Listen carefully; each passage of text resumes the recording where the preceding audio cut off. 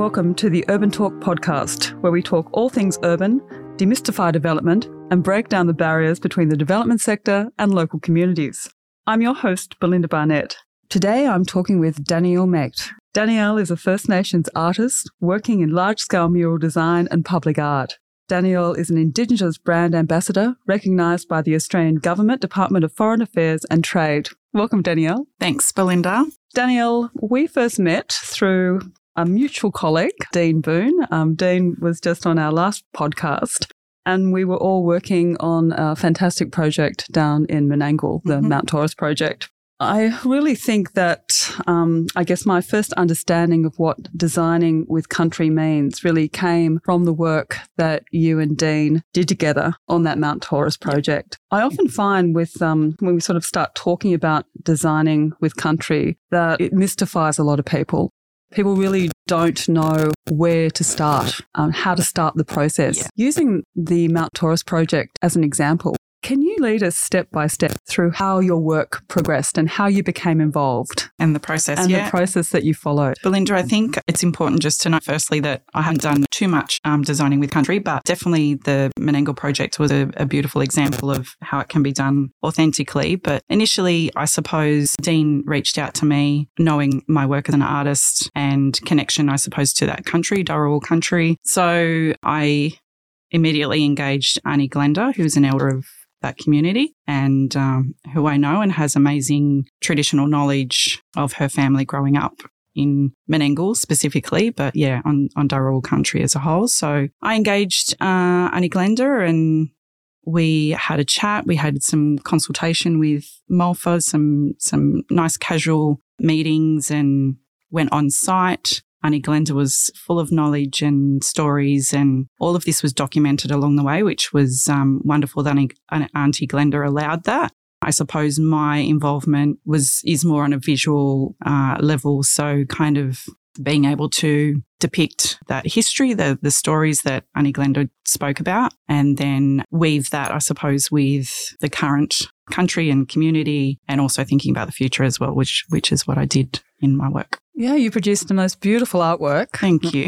It's the most incredible artwork. I just, the detail and the colour, I just think is absolutely extraordinary. If anybody would like to see Danielle's artwork, it is actually up on the Malfa Menangle project listing on our Urban Talk website, and I would really encourage you to go and have a look at it. And there's a little bit more about the history of the project and the work that Danielle did. But I've got to say, I would love to have met Auntie Glenda and to have been involved with that project. Yeah, she's an incredible woman with, like I said, amazing first-hand knowledge and, great family connections to Dharawal country. How do you think, speaking very broadly, how can we sort of through design and with new development get a closer association between the elders of the land and these new projects and existing communities? Is it possible to get a greater integration?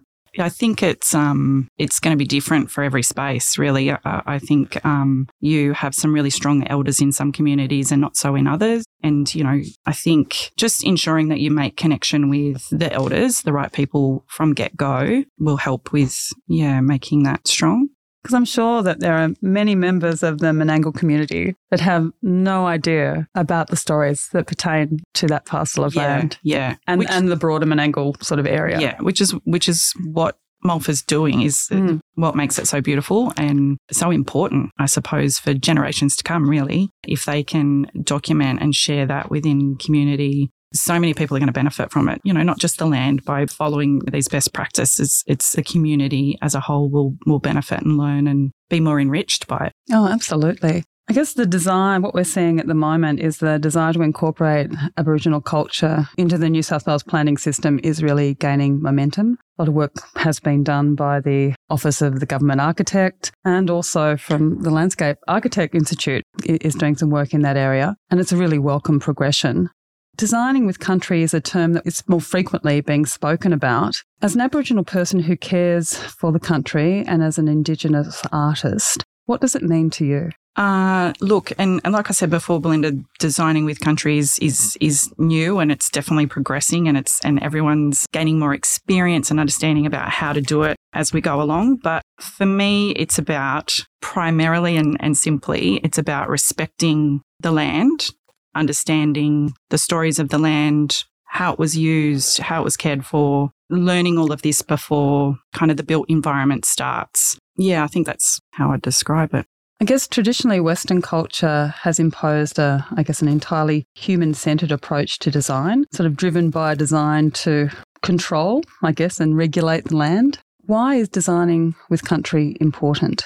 So I think if you take notice of the natural environment, and Aboriginal people have lived off the land for thousands and thousands of years, if we listen to that knowledge and build based on what we already know works, I think it's just going to be more sustainable for the environment. It's, you're taking notice of vegetation that exists in that area, the way the water falls, when there's rain, it's the whole burning off. There's so much to be learnt, I think, by traditional practices. And I think starting at the very beginning of a build can really, I don't know how to say it, like really enhance the outcomes. And, I suppose it's paying respect to the country, but it's listening to the country. It's designing around what you already know is great and what works and how Mother Nature exists there already. Yeah, and how the seasons, interact with that space.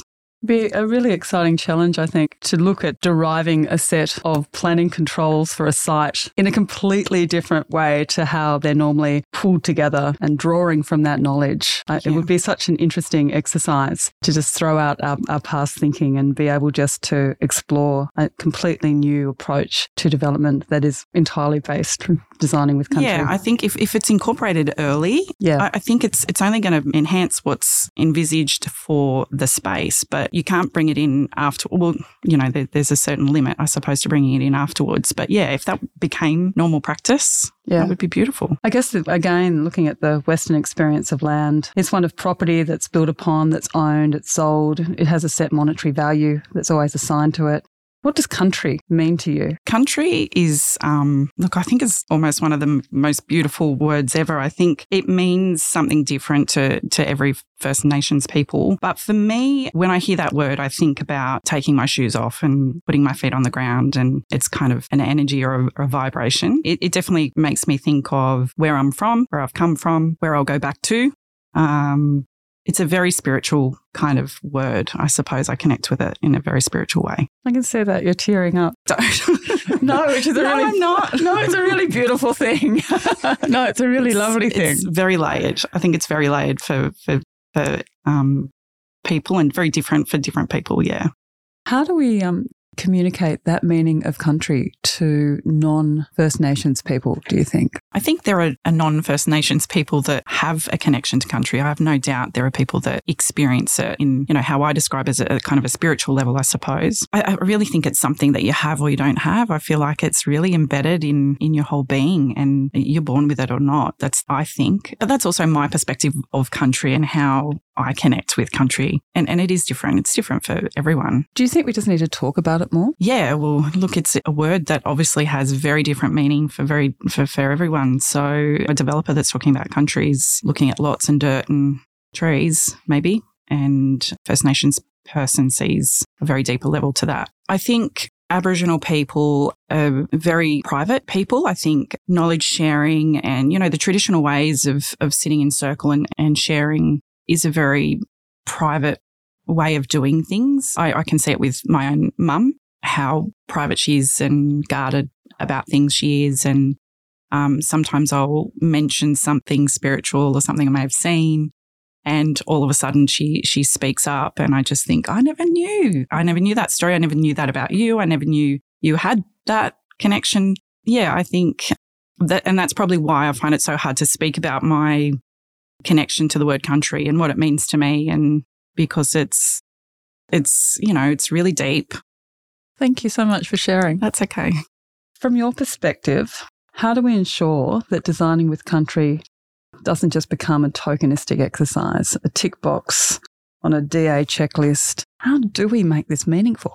Look, I don't know how you actually ensure that, but But I think the further we get along on this journey, it will become more and more authentic and more a part of the process for people. But certainly there are people that are really frightened of the process, and that's completely natural. But I think need to ensure that it happens early, that it's not an afterthought, number one, because that's definitely a ticker box, I feel. Yeah, making those engagements and connections with community and elders from the beginning, I think is the first step to ensuring that it's authentic. Do you see that designing with country is something that happens only once at the beginning of a project? Is it something that is then ongoing throughout the life of a project? Yeah, I think it should be. Absolutely. I think Malfa's a beautiful example of watch Malfa make connection and make genuine relationships with people in Dharawal community in regards to their project. And I would absolutely see that those relationships and connections will continue throughout. And I think that, makes it more authentic. Do you think there's a fear, I don't know, I'm trying to think from a developer's perspective, that so First Nations people won't be receptive to the development of their land, that by starting on the journey, going down this process, they might be setting themselves up for a no development scenario? Yeah, I think there definitely is a fear. And I think that's probably what hinders a lot of developers, taking this approach. But there's many examples where it's been a really positive outcome. So, I do art workshops, and I often hear people say, I've got something I want to ask, but I'm not sure how to say it. Like, I don't want to offend you, and I don't mean anything bad by this, Danielle, but can I just ask it? I'm like, just ask. I think we need to be realistic that developers are coming from the approach that's being respectful, and they need to acknowledge that as well. If you've got a question to ask, you're never going to get an answer to it unless you ask it. And as long as it's coming from a respectful place, then that's exactly what we want. That's this journey that's reconciliation. It's learning. Do you think the government is doing enough to facilitate and encourage designing with country? Yeah, this is a really hard one for me to speak to because I'm not really sure. I suppose at that end of the process is not really where I'm involved. But in saying that, I don't know. So that's an important note in itself. That, I often will say I'm just the artist. But, maybe I should be more aware of what government are doing. So government may be doing things, but it's not being shared enough, you don't think, with the broader maybe. First Nations community? Yeah, and it doesn't come down the line of, from developer down to public artist. Yeah, maybe that's where it's lost. Let's talk about your role as an Indigenous artist. Now, you've just had the most amazing trip to India. Did, yes. Yes. Can you tell us a little bit about that trip and what your role was? Yeah. So I was invited to go to India for various events as a First Nations cultural brand ambassador. I suppose my role there, for me, it became really evident once we were there. There was certainly no First Nations presence, and the event was about business relations between India and Australia. So it was lovely to be able to add that First Nations component to the events, the programs, the panel discussions and things like that was definitely missing. And I think it was a really overdue role. And I believe you discovered some great, I guess, a different sort of a commonality between the Indigenous people communities of India and here in Australia. Definitely. I think specifically art related, I suppose, saw lots of similarities with the design, and I suppose the story behind Gond art in India is very similar to Australia and pays a lot of respect to the land and representing country. So and even specific style, there was similarities. Sometimes I did a double take wondering if it was, First Nations work. Yeah, that's amazing, isn't it? It's beautiful. As an artist that creates public works, do you think there's more to public art than just making cities look nicer?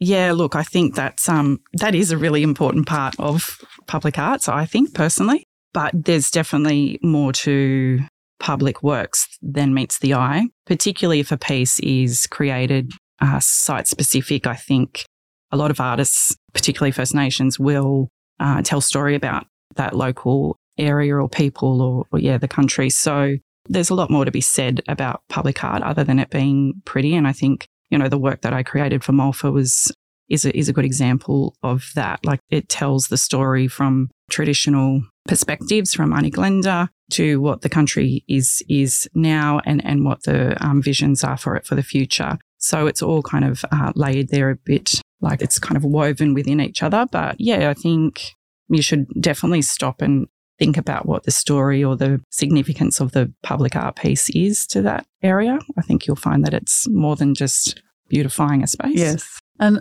are there more creative ways that you think art could be used in public spaces? Look, I think it's already being done, but I really love a public artwork that's interactive. I love seeing the people in the public space using the work or, counting. So, for instance, I painted a whale tail, which was part of the whale tail project, and it was a precinct activation along the foreshore of Sydney Harbour. And I think there was about 30 tails that were painted. They each had a barcode. It was kind of a walking track, and there were prizes. And to watch the public could run along to the next whale tail and scan it and get a photo with it, and got people active within Sydney and using the venues, using the restaurants. Yeah, so those kinds of ideas I think are really cool. Are there some other examples of your work that you'd like to share that you're particularly proud of? Don't be shy. I know you can be shy. Look, I'm often quite forgetful about what I've done. It's I do a lot, but I love, I get a lot of enjoyment out of community participation. So if I'm painting a mural live, I really love chatting to people on site and, sometimes getting them involved in it. I think what sticks in mind is the mural I did at Hurstville, Westfield. The community there were just beautiful, and I had so many conversations with people. They'd come back, they'd bring me coffee, and but that interaction was such an important part of my process. Yeah. So another really innovative approach to designing a product was works I did with Interface, who are a global commercial carpet company, and they had an amazing idea to work on a new range utilising designs created by young people on country. So we travelled to Menindee, Cabbage Tree Island. We did Freshwater was in Dharawal country. We did, forgetting one, but we travelled to different country, and I did workshops with the young people in these schools. We went out on country and they created ideas and concepts and textures, colours. They had to think about what country meant to them or what home meant to them. And what we got back from those workshops from each of those communities was then designed into a new product range upon I can't even tell you what the final title of the piece was. But I suppose what was so beautiful, obviously, was the engagement with young people. It was getting out on country. It was hearing stories. We had elders involved. And now these young people can see an actual physical product range that is actually going to be launched globally this year in a couple of months' time. So it's really empowering kind of process for young people, for everyone that was involved. Yeah, beautiful to see the outcomes. What I love about that example is, I guess, how you were able to get the young people involved in the process. I feel, we run a lot of community consultation, and one of the problems or the difficulties that we have is actually getting young people involved in consultation about new developments, which is such a pity because very often the developments that we're talking about are really going to have an important impact on them. Yeah. And they just don't seem to be wanting to get engaged. And maybe that's hard for them to engage in, visions of the future and how that's even going to impact them as an adult. And how do they process that? But I think what Interface did was at their level, was the here and now. What does country mean to you? What does your home mean to you? What does it smell like? What does it look like? What colour represents it? What texture represents it? What's the most important thing about home to you? And maybe that's how they start, is thinking about the now and how young people think, like the here and now. And then, proposing that, okay, well, things are going to change. How would you like to see them change? Because things will progress, and these are our visions for this space. How does that sit with you? Or, what are your feedback on that? Yeah, I agree. And I think the other real opportunity is that I feel that young people are most probably more open to change. They're not as set in their ways. Their thinking hasn't been as regimented and defined for them. It could also be that designing with country is actually the nexus to actually involve young people in the actual consultation process that informs new development. Makes absolute sense, doesn't it, really? Yeah, absolutely. Yeah. And we might be onto something with that. Yeah. Mark that one. You've shared some of your examples of the work that you love, that you've been involved with. What about public artworks that have been done by others? Is there any that stand out? They all do. I mean, the moment you say that, that's probably an unfair question. My mind is just, shuffling through lots of graffiti works. And, I've probably started to have an appreciation for sculptural works more recently, but I love a mural. I love a wall, anything, it's, it's so exciting and inspiring to walk around a corner and see, a drab brick wall brought to life. Totally transformed. Yeah. Is there a wall that you're eyeing off? Oh, there's always blank spaces where you go, that could do with a lick of paint, but nothing specific. Look, there is one actually. There's a massive construction that's just happened in Demerrick Street in Campbelltown. And it's very, very dull, and it is the tallest building there at the moment. And unfortunately, I would assume it hasn't been thought through in terms of what that canvas could be looking like. So sounds like an approach Danielle needs to make. I'm sure someone will get onto it. Oh, well, thank you so much, Danielle, for joining me today on the podcast. I've really loved talking with you. Thanks for having me, Belinda. You've broadened my understanding of designing with country, and I know that the insights that you've provided will help our listeners and hopefully demystify the process for them so that we can approach and get going with designing with country with much more gusto. I wish you continued success with your artistic endeavours. Thank you. And look forward to seeing much more of your work. Thanks. Thanks for having me. During the year, we'll continue to invite guests to speak on a variety of topics. If you have a topic that you would like to hear about, please send it through via the Urban Talk website or email me directly at belinda@urbantalk.com.au. For updates on Urban Talk, you can follow us on Facebook, Instagram and LinkedIn. My name is Belinda Barnett, and thank you for listening to the Urban Talk podcast.